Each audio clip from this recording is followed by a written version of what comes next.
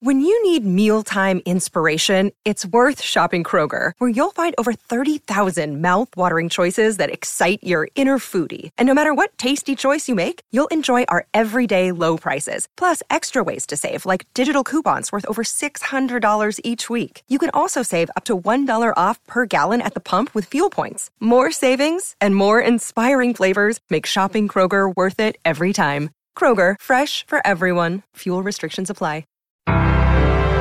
From movie set to multiplex, it's the business of film with James Cameron Wilson. Jerry, don't let us ask for the moon. We have the stars. I'm Spartacus! I'm Spartacus. To infinity and beyond! This is Simon Rose. You join me for The Business of Film, where I am joined by James Cameron Wilson as we have a look at what's been going on at the box office, which you said was pretty grim last week, James. Ha! Oh. Yeah, it's not looking much better. In fact, it's looking considerably worse, down another 30.5%. And to put that into some kind of frame of reference, that's 85%. That's an 85% drop on the second weekend of July this year, with no film passing the £1 million mark for the second time in the last 4 weeks. I think when you and I were off for the week, that was the worst week, but it's just getting worse. Of course, it didn't help that cinemas were closed. No, that shouldn't really make any effect, because of course the cinemas were closed on Monday. Yes, for the Queen's funeral. It's not the weekend. Yeah. No, that shouldn't affect it. Apparently, my local multiplex was booked solid for the Queen's funeral, and then 16 people turned up. So you can imagine they felt a bit annoyed. So hang on, it was booked solid. They were showing the funeral, were they, on the big They screen? were showing the funeral for free to members of the public in all 6 screens. And they were solidly booked out, and only 16 people turned up. Oh, that's horrible. I suppose, unfortunately, if you offer something for free, people don't necessarily treat it with the well, this is it. The respect. It's very, very sad. So it's not looking good. There is only really one success story, which we will get to. So at number one, I was very glad, because when I reviewed this film very favorably last week, I hadn't actually read the reviews of See How They Run, but was thrilled to see that all the critics loved it as well. And this is a sort of this is a whodunit period take on The Mousetrap with Sam Rockwell and Saoirse Ronan. And I just chuckled throughout. I thought it was a delight. It's only down 15%. Oh, well, that's good. No, it wasn't a massive opening, was it? Well, no, but it was the only film that made over £1 million. It's now got a total of £2.9 million. At number two, strangely, we have Bullet Train, which is shot, no pun intended, back up the charts from number 8 last weekend to number 2. So everything else going more slowly, presumably, so it's just gone past, yes. Yeah. It's only down 6% with a total of 10.4 million. I mean, we should say I did enjoy it more than you. You loathed it. I didn't loathe it. What? I just thought it was mediocre. Yeah. I did loathe Minions: The Rise of Gru at number 3, which was at number 5, down 16% for a total, painful grimace here, £45.1 million. Now, to the success story, number 4, this film actually went up 3% in its 17th week. We are, of course, talking about Top Gun Maverick, with a total now of £82.8 million sterling, making it the 8th highest grossing film in UK history, having overtaken, as I predicted last weekend, Star Wars: The Last Jedi. That is amazing. And it's still going up. I'm still talking to people who are seeing it, because it's a big screen movie. If you're going to see Top Gun Maverick, you need to see it on as big a screen as possible to accommodate Tom Cruise's naked chest. At number 5... Oddly enough, that's not one of the things I noticed in the film, but okay. Okay. He takes his shirt off a lot, Simon. Okay. Oh, he's turning into the new Clint Eastwood. Do you remember how we got to the stage where we were praying Clint Eastwood wouldn't take his shirt off?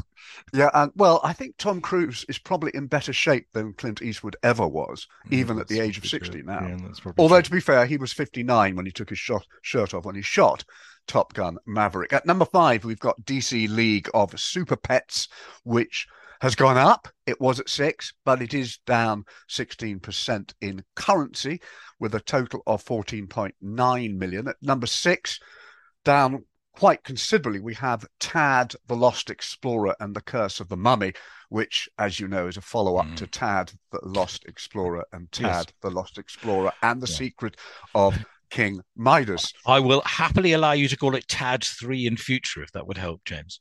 Let's. You've made my day. Tad 3. Okay. 7, Elvis 1, down 5% with a total of 27.4 million quid, which that's quite a nice sum of money looking at today's chart. So at least it's a good week for the box office Toms, Tom Cruise and Tom Hanks. Okay. At 8, we've got Brahmastra Part 1 Shiva, down 61%, presumably the audience for this Bollywood film, which is a very long action adventure fantasy from India. They probably saw it all in the first week, which is why it's dropped so fantastically. At number 9, we've got Bodies, Bodies, Bodies, which is a black comedy stroke horror film starring Amandla Stenberg and Maria Bakalova, who you will remember from the Borat sequel. She was even nominated for an Oscar for it. That's down 44% for a total of 733 grand. We have a new film at number 10, Moon Age Daydream, which is a documentary about David Bowie. Now, there have been many films about David Bowie, but this is the first to have permission from his estate and uses previously unreleased footage from his personal archives. And I think because it was showing on IMAX, it did pretty well and got a very strong screen average of £3,629. So at least that's one success story. I wish I could say the same for the film I am about to review, which was at number 48, called Both Sides of the Blade, showing in 21 screens. Gosh, including your local? No. I had to go far and wide for this. Why do I get the impression you're regretting that you did that? No. I will explain why I went far and wide to see this. There seems to be two kinds of film director. Those that like to experiment with the medium within which they're working, like Van Gogh plying on his impasto paint with a palette knife, and those that feel it is the job of the director to best serve his actors and the story they are telling. I think there's room for both in the cinema, and the two styles can cross over, as is the case with Claire Denis and her new film, Both Sides of the Blade, based on the novel Tournade de la Vie by Christine Angot. Denis, who is now 76 and has such films as Beau Travail, Bastards and Let the Sunshine In to her credit, is as busy as ever.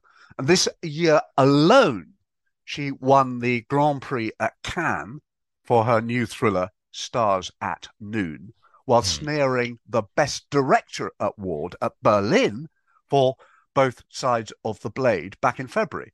She is perhaps something of an acquired taste, but if you allow her long establishing shots to build the atmosphere that she desires, the film does gradually assert its power. This is really a slow burner. Starting out on the Mediterranean, we see a middle-aged couple swimming and kissing and just overflowing with affection for one another, which I thought, A, was a bit much, and B, boded ill for the film's later passages. Yes. We learn little about this couple, played by Juliette Binoche and Vincent Ledon, but this is part of what keeps us initially glued. It turns out he has a police record, she has her own radio show, and they share an apartment in a fashionable part of Paris. and their love-making leaves little to the imagination during one of the few occasions when the characters are not wearing their protective face masks, which is becoming more and more of a common thing in films. Then, as is usually the case with romantic mysteries, an unexpected event occurs which upsets the status quo. Sarah, played by Juliette Binoche, spots an old boyfriend in the street, Francois, who subsequently asks Jean, Vincent Ledon, to work for him. There is a subplot in which we discover that Jean's 15-year-old son, Marcus, is of mixed heritage, is having problems at school. And so a theme of race, which is both perceptive and provocative, is threaded through the drama. For the first half, I was too aware that Claire Denis was behind the camera.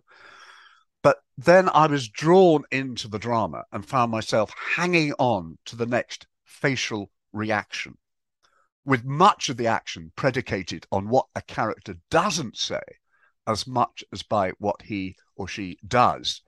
What the film does show is how much the emotional status quo can hang on so little, so delicate a thing that a split-second misperception can erode the foundations of trust, as it should be, because we have become invested in these characters. The later stages make for uncomfortable viewing, perhaps holding up a mirror to our own lives and our own experiences. I certainly felt the case with me when we feel that our whole lives can collapse due to an innocent misunderstanding. So how solid are the foundations of our domestic castles in the air? Like all good dramas, both sides of the blade does draw one in, its wealth of nuance proving both credible and thought-provoking. By the end, I felt I really knew this couple and suffered along with them. But then we are talking of actors, of course, of the caliber of Juliette Binoche and Vincent Ledon, the latter who has consistently provided well-anchored performances in such films as the brilliant Anything for Her, Welcome, and The Measure of a Man, the last for which he won both the César and the Best Actor award at Cannes. Do you know Vincent Ledon? No, I don't think I do. He's quite a hunk. He's a very good actor. He does a lot of, he does action films, but he also does. I'd probably need to see his face to know if I. You'd probably recognise. Okay. But I have one complaint: no woman at the age of 58 can look as beautiful as Juliette Binoche. Be that as it may, both sides of the blade is available at selected cinemas, and it's also on the Curzon Home Cinema website if you want to stream it. Okay. Just as you were talking about that, I'm trying to think, when was the last foreign language film that really took in the cinema? I mean, I wonder if because it's so easy now to see foreign language films online through streaming, or I guess DVDs as well, in a way that it wasn't when we were much younger, where you had to go out to, there's art house cinemas that barely exist anymore.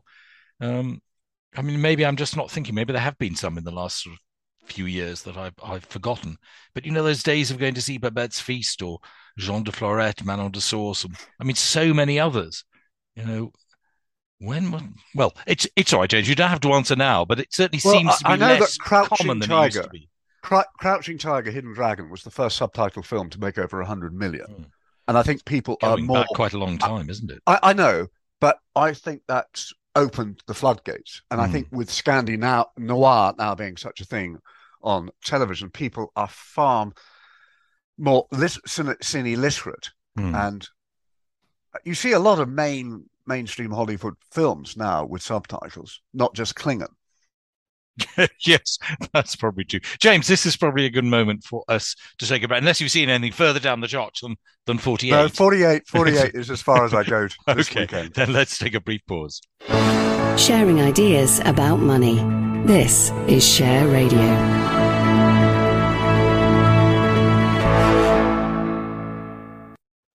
This is Simon Rose. I'm talking business of film with James Cameron Wilson. who has been telling us just how lamentable the state of the UK box office is at the moment. But James, there's still plenty of product coming out. And of course, as we've spoken of in previous weeks, one of the problems the cinema has is there are not that many big movies in the pipeline, but the streamers are still producing them, aren't they? They are indeed. And I'm just going to talk about a Blu-ray, which is a very different tone to the film I just reviewed. But it's another European romantic mystery, this time Identification of a Woman, directed by Michelangelo Antonioni. Antonioni's wife, Enrica, in an interview on the 2K Blu-ray restoration of Antonioni's final full-length film, reveals that her late husband wrote to the abstract painter Mark Rothko and stated that you and I have the same job. You paint and I film nothingness. Antonioni searched for nothingness because he found it so aesthetically appealing. To chance upon his last film now might prove to be something of a challenge without a foreknowledge of the director's work. He was the great Italian master of the 1960s whose quartet of modern classics, L'Avventura, La Notte, L'Eclisse and Red Desert, have been described as a study of the alienation of the bourgeoisie. He then, of course, went on to make his name on the international stage with the English-speaking Blow Up, Zabriskie Point and The Passenger, before returning to his native Rome to direct his most personal film of all, Identification of a Woman. As with his earlier works, it is an enigmatic, psychologically dense and leisurely romantic mystery in which a middle-aged film director who happens to live in Rome is looking for inspiration to make his next film.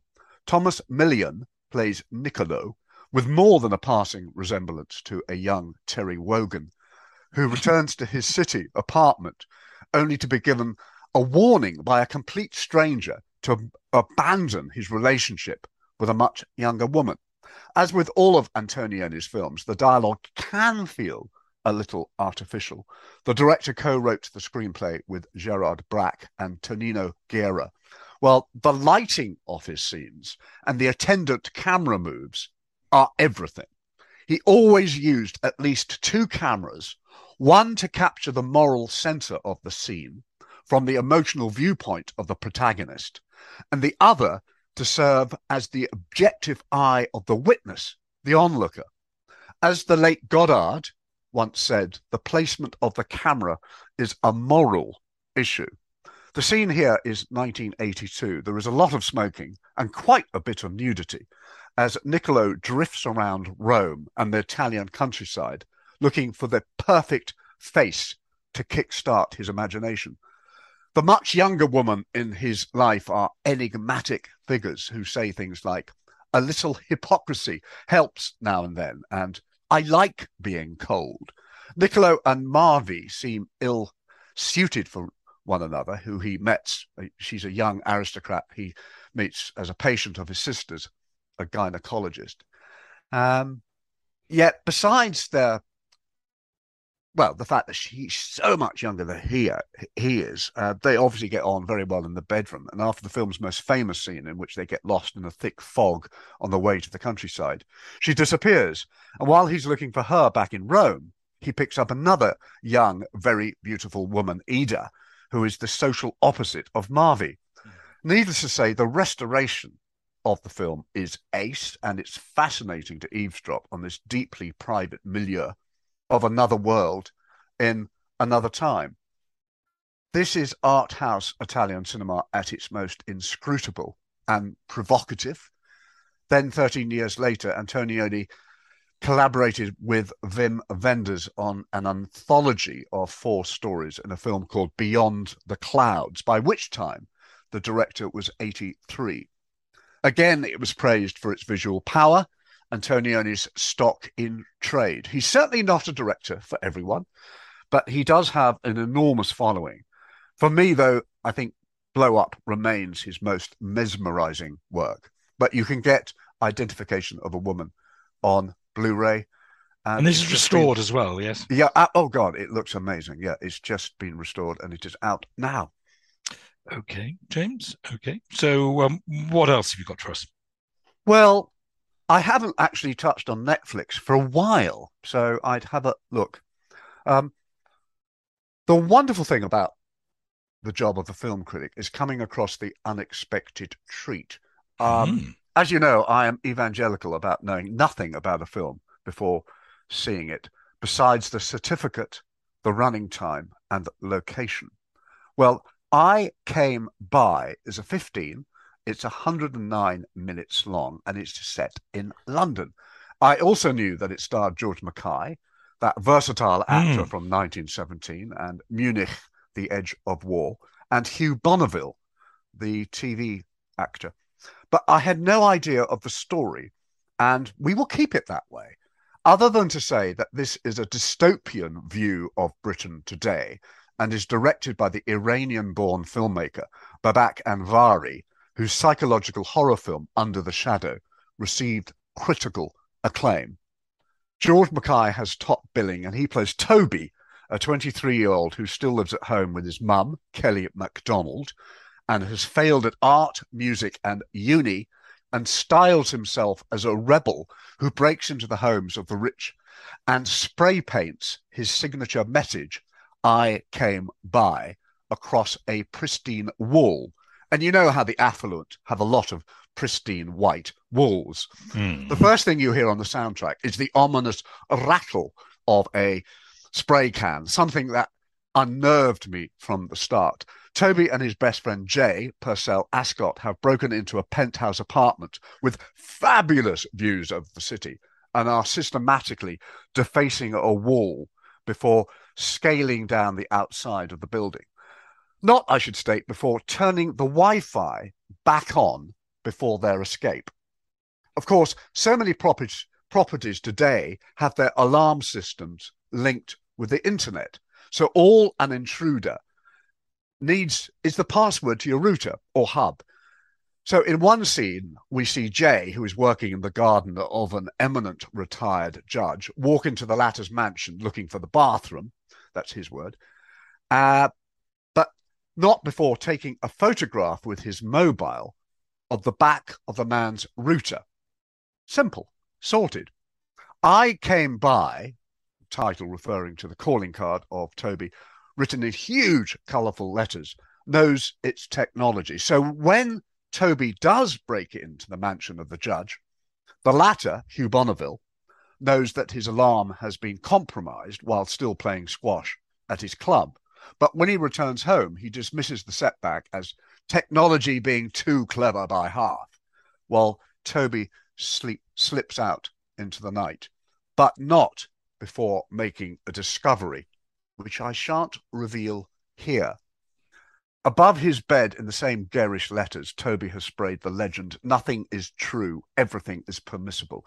In fact, besides scaring the waste matter out of the wealthy, violating their safe space and defacing their property, Toby proves most destructive towards his mother. A widowed single parent, she is a psychiatrist who preaches the raw rewards of parenthood. The payoff is seeing your child happy. While Toby turns her kitchen into a war zone and secretly steals her TV remotes before smashing them against a wall. We really feel her pain, but to Toby, she is an embodiment of the bourgeoisie who likes nothing more than to cozy up to the Great British Bake Off with a large glass of red wine while Toby goes out and gets wasted. To push home this dystopian view of modern Britain, the opening shot of the film's title is set to Henry Purcell's funeral music, the same piece of music that Kubrick used in A Clockwork Orange, thus drawing an apt allusion. I think the only thing that really annoyed me was the title. It's got a bit of a pat conclusion. But I was very unsettled by this, and I think George Mackay and Hugh Bonneville are both cast beautifully against type. And where do we see this one? On Netflix. On Netflix. Okay. I was surprised how gripped I was and how intelligent it was from this marvellous Iranian director who now, I believe, lives in London. James, thank you very much indeed. That's it for this edition of The Business of Film. James Cameron Wilson will be back, though, with more at the same time next week. I want to be alone.